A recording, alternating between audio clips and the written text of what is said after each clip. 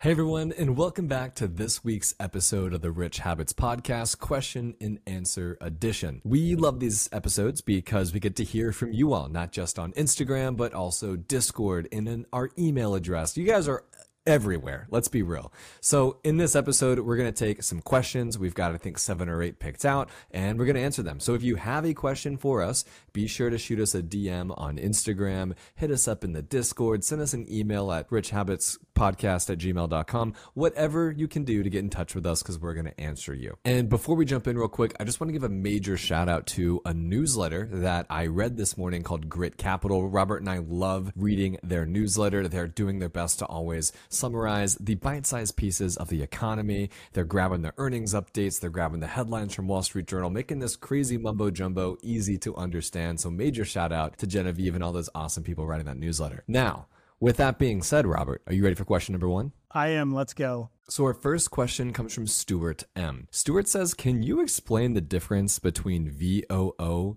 and VFIAX? One, I think, is an ETF. The other is longer letters. What's going on here, Robert? Well, I just covered this the other day, so this is very good timing. So Stuart, the difference is VOO is the ETF for the S&P 500 and VFIAX is the index fund. Both S&P 500, very, very much the same investments. There's slight differences in how they work. Number one, VFIAX, the index fund, you are buying in dollars, whereas VOO, you are buying in shares. So the difference there generally is when you're buying the index fund, you have a minimum requirement to invest in it. So for VFIAX, it's $3,000. Whereas with VOO, the ETF version, you can get in for as little as $10 because you're buying it in shares or fractional shares. So that's one of the differences. One of the other differences is that VFIAX is traded once a day, whereas VOO is traded in real time. So you can buy it anytime you want during the course of operations when the markets are open. And then the last thing, and one of the things that is important as well, is the expense ratio. VFIAX is 0.04 basis points expense ratio, and VOO is 0.03. So the reason you hear Austin and I talk for eternity about VOO and our love of the ETF is because you can get in for less money, lower cost basis for you to own it, and then also it's just great for the everyday person who might not have $3,000 to get started but wants to invest in the S&P 500. So that is the difference of each sector and each style of investment and the costs associated with it. Now, speaking from personal experience, I own VOO. I don't own any of the VFIAX. Maybe you have to buy it through Vanguard specifically. I really don't know. It's not something I ever explored as a retail investor here. I just bought the ETF. It's cheaper. It's easy. I buy little fractional shares of it. So if anyone is intimidated by investing in the stock market and seeing this $3,000 minimum investment, don't be, right? Because there's an alternative, which is the ETF that's treated as this basket of stocks that you can go buy on your Robinhood, your Public, your Fidelity, your Schwab, anything you want to do there. So VOO is what I'm doing. It's probably what most of our viewers are going to be doing, right, Robert? Yes, definitely, because so many people that are just beginning in their wealth journeys may not have the $3,000 to plunk down right away. So you can buy the VOO, pretty much the same investment, just a different way of doing it, different strategy, lower cost to get in. Cool. Really good question, Stuart. Yes, definitely love it. Now, funny enough, Stuart actually asked us 2 questions, and the second one was so good I had to pair it with this first one. He says, same Stuart M, should I be investing into Bitcoin at all inside of my IRA? Now, Stuart, this is the first time Robert is hearing this question, so it's funny to see him like processing this. I bet he's really excited because he loves Bitcoin as much as I do here. I have Bitcoin in my Roth IRA. Call me crazy. Call me stupid. Call me whatever you want to call me. I believe Bitcoin should be, call it 5 to 15% of everyone's investable net worth, net assets here in their sort of portfolio. And being in my Roth IRA, it makes up that 5 to 15%. And I'm here for it. We all have seen Bitcoin trend higher over the years and decade plus now. It's just been rocking up and to the right. Now, sure, it's got the big ups and the big downs, but if you can stomach that, math tells us if something zigs and another thing zags, then you want to, have a little bit of both, and you get that sort of long-term kind of Sharpe ratio is what they call it, right? So what I'm thinking about here is I'm keeping a little bit of Bitcoin in my Roth IRA. I've got that through actually a ETF that I own. It's super simple to purchase, just like you would VOO. And I think it's fine. I'm not trying to bet the farm. I'm not doing that. I'm not, putting my Roth IRA into the hands of the Bitcoin, but I am having a little bit of exposure. And to me, I think it's a good idea. Well, everyone that listens and follows along knows that I'm kind of a Bitcoin maximalist. And so far over the last 11 years of owning Bitcoin, I've been right. I don't own any Bitcoin through my Roth IRA, but I do have Bitcoin in cold storage. I have it on Coinbase. I have it under rocks in the yard. I've got it everywhere. So for me, I love the strategy of having it through the Roth IRA. The ETFs are great as well if you want to have that extra layer of security. But for me, I just buy Bitcoin straight out. I love it. And I think that everyone should have a portion of their portfolio in Bitcoin. Obviously, there's many other cryptos that we like as well, but that's for another question. But definitely, I like the 5 to 15% of your net investable income being in cryptocurrency as a sector. And, I've got some pretty bold predictions out there for the price of Bitcoin coming up in 2024. So we'll see how right I am and if Austin owes me a jet ski. Good question, Stuart. Our next question comes from Craig S. Craig says, how the heck does a zero interest credit card work? How do you roll over one balance to another card? Yeah, that's a great question and a very good one for those of you facing high credit card debt and you're trying to get out of it quickly. One of the ways to do that is to get a zero interest credit card with as long of a lead time as you can. 12 to 18 months would be preferable. And then take and migrate your balances from the other cards to the zero interest credit card. So then that way you can have that window, that 12 to 18 months of not paying those high interest debts on the other credit cards. And that's all you're doing is migrating the balances over to give you some time to be able to pay it down and pay it off without having that 25 or 30% interest on the old cards. So let's put some real parameters around this. Let's say Austin has $10,000 of credit card debt on a Discover card. And Discover card, let's say, has a 30% APR interest rate on that card. And let's say that Austin wants to roll that $10,000 off the 30%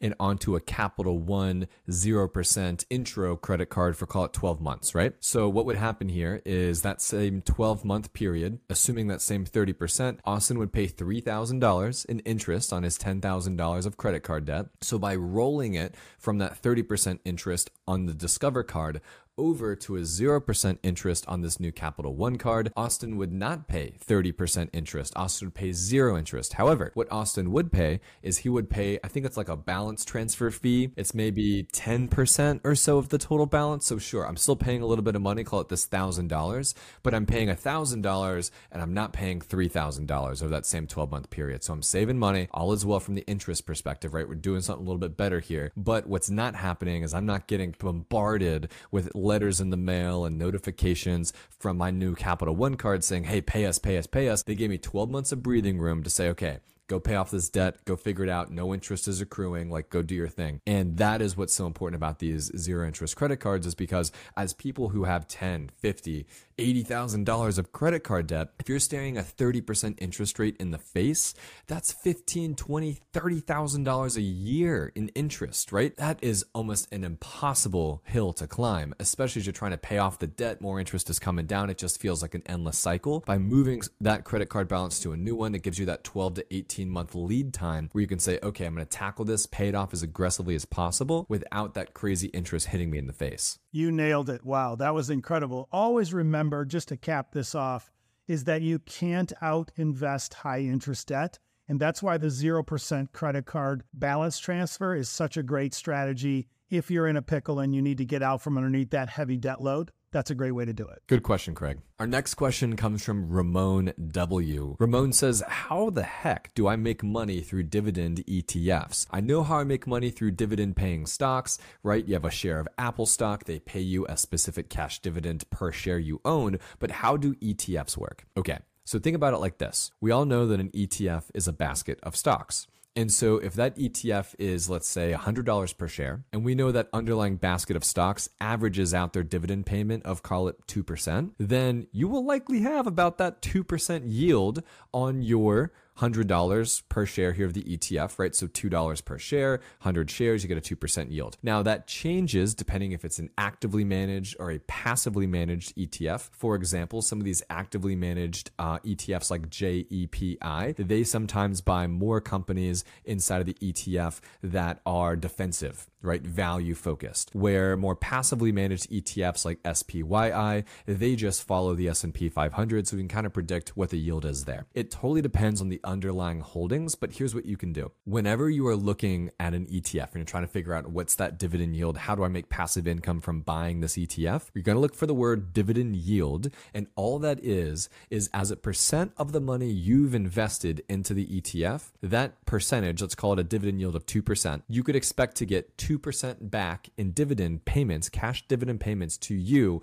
every year. So if it's $100 you've invested, you'll get $2 back. If it's $100,000 you've invested, you'll get $2,000 back, right? It all depends on that dividend yield, and you'll see that on Yahoo Finance, Seeking Alpha. You'll see it on any website you use to analyze your ETFs. That's a great way to break it down, and that's probably one of the reasons why we love SPYI so much, is because you just have, multiple ways to really make money here, and just it's always about finding the best return for you. That's why you want to have dividend producing stocks and ETFs in your portfolio, because yes, we love stocks as well, but you also want to have that passive amount, that passive section of your portfolios that helps you build wealth and pays you passively quarterly or yearly. So I think it's a great way to explain it and why we like having those types of products in our portfolio as well. Yeah, and Ramon, I'm sure you're like, well, what dividend ETFs do I buy? So dividend ETFs that Austin Hankwitz here personally owns. One, we just mentioned it, SPYI. They are essentially tracking the performance of the S&P 500 while writing covered call option strategies on top of that. Long story short, they generate about 12% of an annual distribution yield is what they call it, but it's a dividend yield. So for, let's say you invest $100,000,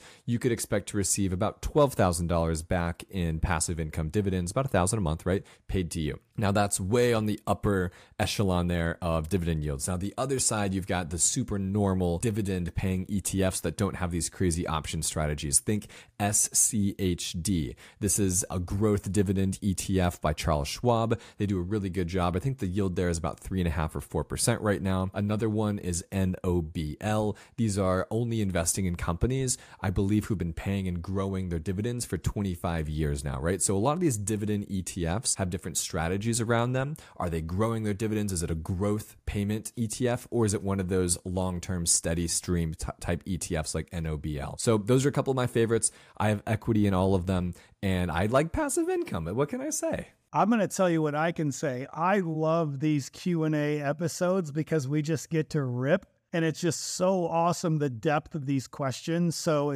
I just am so thankful for our audience. This is incredible. 100%, man. These are definitely my favorite way to spend about an hour and a half throughout the week, is just going through the DMs and the Discord and the emails, getting back to the people and letting them know that we care. We want to provide value. And if you have questions of your own, send us a question, just like Ramon and just like Stuart, right? We're hitting them all. Let's keep going. Our next question comes from Sissy G. She says, how do I allocate $200,000 of savings into investments? Here's what we're going to do, right? The first thing we're going to do is we're going to get rid of that high interest credit card debt or any high interest bad consumer debt. Robert said it earlier, and I just want to reiterate and echo what he said. You cannot out invest high interest debt. Now, if you have any personal loans, credit card debt, maybe high interest student loans or a high interest auto loan, think anything above like that 5 or 6% range. If you have debt that has an interest rate above 5 or 6%, let's pay it off. Let's get rid of that, right? Let's put some money back in your pocket on a monthly basis. The next thing I'm doing is I'm going to make sure, now that I have no high interest consumer debt, is that I also have a saving,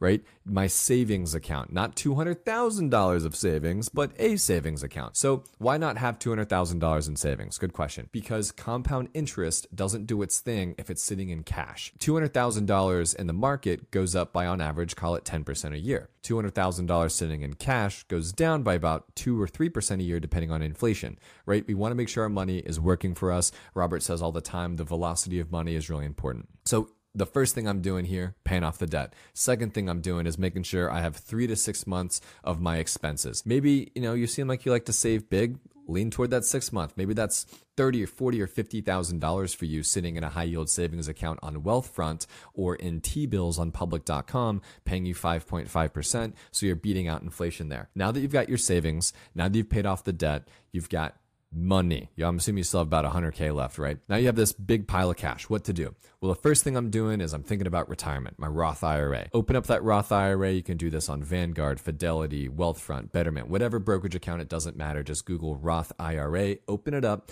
and deposit $6,500 and invest that now. Don't just deposit it, but invest it into the S&P 500 or the index funds we talk about, VOO, VGT, QQQ, things like that. So we've paid off our debt, we have our 6 months of expenses, and we have the retirement figured out for the year, and you still have money left over. Now it's time to think about actually investing and putting this money to work. We just talked about the passive income ETFs like SPYI. Maybe you want to put some money toward that so you have some passive income coming in on a monthly basis. Maybe you want to invest more into technology, so VGT, or undervalued names like MOAT. It's an ETF that invests into those undervalued names over the last 10 or 15 years. So there's a bunch of different ETFs to think about. If it were me, I would do VOO, VGT, MOAT. Right? Those are the three that will always get you going. You put your money 33, 33, 33, or even 50% VOO and then 25, 25, and you're good. Set it and forget it and don't even think about it. But that would be all of it. Robert, I know you have some diversification tactics here, so let me hear them. Yeah, I think what I would do is a little bit different. I would max out the Roth IRA, just like you said, with that basket of funds that we like. Then I would look to public.com. There's a link in the show notes. And I would get into public.com with maybe 10 or 20,000 of the leftover money, and I would split that between Treasury bills, making that 5.5% right now. And remember, with Treasury bills, they're really high and a really safe place to put money right now because you're basically lending money to the federal government. And what's nice about it is you pay no taxes on your gains from a state and a local level, which is really, really nice. Then I would also take a portion of those funds again in public, and I would buy some Bitcoin. Everyone should own some Bitcoin. I think it's going to be one of the best investments of the next 10 years. So I would do that. Then for further diversification, I would look at Fundrise. You know, Austin and I, everyone that follows along knows we love Fundrise. I would get a few $1,000s in Fundrise, and I would split that between the real estate and the new innovation fund, because I think they're both going to do really well in the coming years. And the Innovation Fund is really making some great investments. So I think those are a few of the things I would do to further diversify. And don't ever sleep on having an Acorns account and having the Roundup feature set, because I think that's a great way to have that little side hustle of that feels like free money kind of investing. So those are the things I would do right out of the gate. Now, here is how to do that. It's a strategy called dollar cost averaging. What you don't want to do is take all of this $6,500 and put it all into the stock market in one day with your Roth IRA. What you don't want to do is take this $10,000, $20,000 on public and put it all into Bitcoin on one day or all into T-bills on one day, right? What you don't want to do is buy these assets in one day, because maybe the day you buy it, the market's down and you'll be fine, but maybe you buy the top, right? I can't time the market. Robert can't, and Sissy, I don't think you can either. So what you want to do is say, all right, I'm going to set aside X amount of dollars every week to begin dollar cost averaging. I'm going to start buying $2,000 worth every Monday morning until I've invested all of my $10,000 or $20,000 or $4,000 or $5,000, whatever you want to do, right? Be as aggressive as you want. But what you should not do is just drop it in and walk away, because sure, maybe you timed it perfectly, but maybe you didn't. And I'm not good at timing stuff. I've never done that well. So dollar cost averaging is your friend here. Well, the good thing, Austin, you and I know the ropes, and we don't have to try and time the market. We don't have to be like the fake gurus that say they can tell you where the bottom is. We just dollar cost average and win over time, and that's always the goal. Compound interest, baby. So our next question comes from Edward W. Edward says, I'm 37 and I'm retired. I live off of my investment income of about $65,000 a year. That's awesome. This is exactly what the end goal is, right? Make money and live off the income. So shout out to you, Edward. But here's his question. Edward says he wants to learn how to increase his income in a meaningful way. He's got some side hustles, give him, call it $400, $500, $600 a month, but he's willing to invest $10,000, $20,000,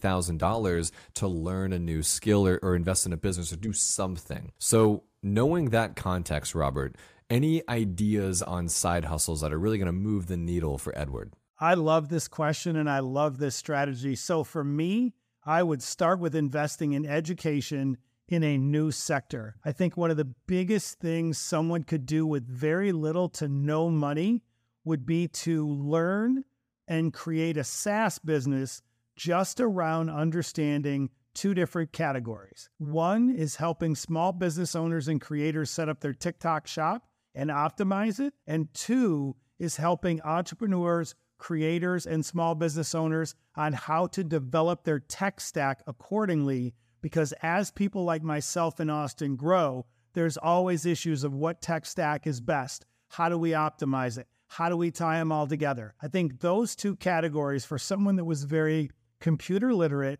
and diligent and wanted to learn, those are the two things I think you could do and make a ton of money as a side hustle, because you could literally get it up and running, and then you could just start a DM strategy where you hire a virtual assistant to DM people like me or Austin and say, here's what we're offering, give us a shot, make it very, very, really good pitch. And you'd be shocked at how many people would say yes and let you give them a shot to help them with the problems we have with growth and also integrating and getting TikTok shops set up. Yeah. So I think, Edward, the game plan here is digital, right? We're not saying, sure, go get a hose or a pressure washer, knock on doors and go make money pressure washing. That is a dirty job and you can make a lot of money doing it. But if you want to really move the needle, I think something in the digital side, the digital realm, is going to help you do that. To Robert's point, there are countless small businesses in your town right now that sell physical goods that have never heard of TikTok or TikTok Shop. There are millions of dollars being made right now by people who have figured out how to sell and leverage TikTok Shop to go viral, help other people sell their product for them and earn a commission, right? There's a whole way to think about this. Nothing that I'm an expert in. I'm not selling anything right now, so I have I don't know how to do it, so I'm not going to pretend I am. But if you can figure that out, Edward, like, you might have a solid six-figure business on your hands, right? Imagine going out to a local candle and soap company in your town and say, hey, I can set you up a TikTok shop. We'll figure out the commissions, the affiliates. We'll get videos made. I got a content team that can help. Maybe it's a person that you found that's in college and is trying to earn a film degree, and they're going to help you out with this, right? There's little things you can do here to keep the costs low and start charging $5,000, $6,000, $7,000, $10,000 a month, and maybe even a percentage of sales that go through this TikTok shop. Like, there's tons of different ways to think about this, Edward. So think digital, think entrepreneur, think how you can help solve problems for other people, knowing the knowledge you know today. Maybe you're really good on Pinterest and that's your thing. Maybe you're good on TikTok. Maybe you're good on Twitter. Who knows what you're good at? But think about, what do you have specific knowledge in, and what do you have a unique perspective of, and how can you take advantage of that to help solve problems for other people? Yeah, the bigger the problem, the bigger the payday. Really good question, Edward. Our last question comes from Lena S. Lena says, I have 3 kids. I have 2 18-year-old twins and a 16-year-old. How do I best set them up for financial success in the future? All right, Lena, I'm going to take my first stab at this, and then Robert's going to rally around behind me here. First thing I'm doing with the 18-year-olds is I'm teaching them what a credit card is. I'm teaching them what a credit score is, what goes into the credit score, why it's important, what you can get, and what it costs you to have a bad credit score in the future, right? Teach them about credit, and I'm going to open up a secure credit card for them or alongside them here, and all they're going to do is put a tank of gas on it every month, right? Or maybe put that Netflix subscription. They're not even having it in their wallet. They're not spending money. They're not going into credit card debt. We're not advocating for that. But to start building credit at 18 years old is something I did not do, and I think it was one of the biggest mistakes for me, because I had such a high interest rate for my student loans. I had a higher interest rate for the first car I got. Like, it was silly. And that's because my parents didn't teach me. I didn't know, right? So be the parent to teach your kids about credit. You know, Lena, how important it is to have a good credit score. So set them up for success. Second thing I'm doing is I'm teaching them, I'm not telling them, but I'm teaching them about investing. Now, I'm not saying the S&P 500, I'm not using these big buzzwords, but I'm using the names and the brands that they know. Maybe they love to wear that Abercrombie and Fitch jeans, or they love their Nike tennis shoes, or they love their Apple iPhone, or they,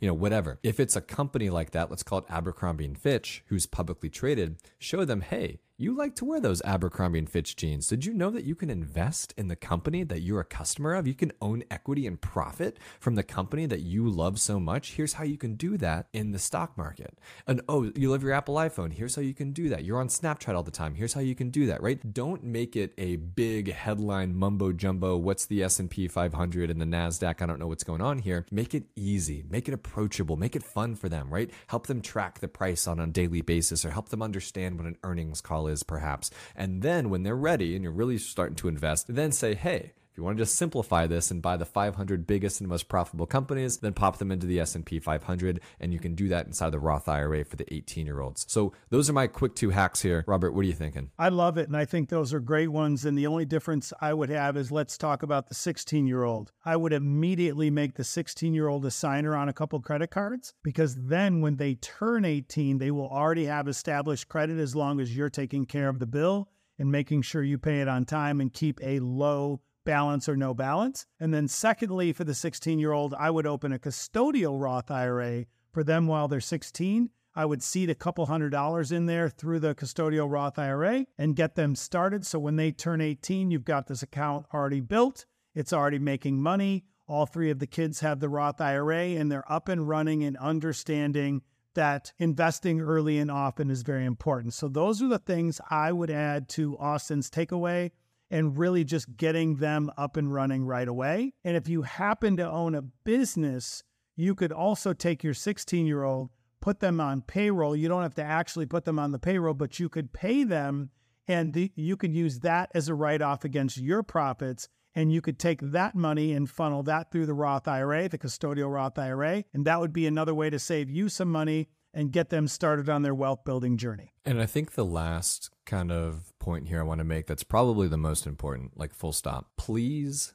God, have these kids know what they want to study in college. Don't allow them. Seriously, be the mean mom. Do not allow them to study underwater puppetry or left-handed circus juggling, right? These crazy degrees that people go into $200,000 in debt to study, and they are crippled with this debt for 40 years. Be the mean mom and say, no, I don't approve this. This is not what you should be studying. You should go study marketing or engineering or nursing or, something that has an end goal. Talk to your kids about that. I didn't have those conversations with my parents, unfortunately. I was still able to study economics and finance, which is good and fun. But at the end of the day, I have a ton of friends that didn't have those conversations, and they studied those things that were fun to them, and they liked it, which is great, good for them. But now they're crippled with $100, $200, even $250,000 of student loan debt. That is a $1,800 to $2,500 a month payment. That's rent, and they've got to pay that now for the next 40 years. It's so debilitating. It's so negatively impactful for a kid's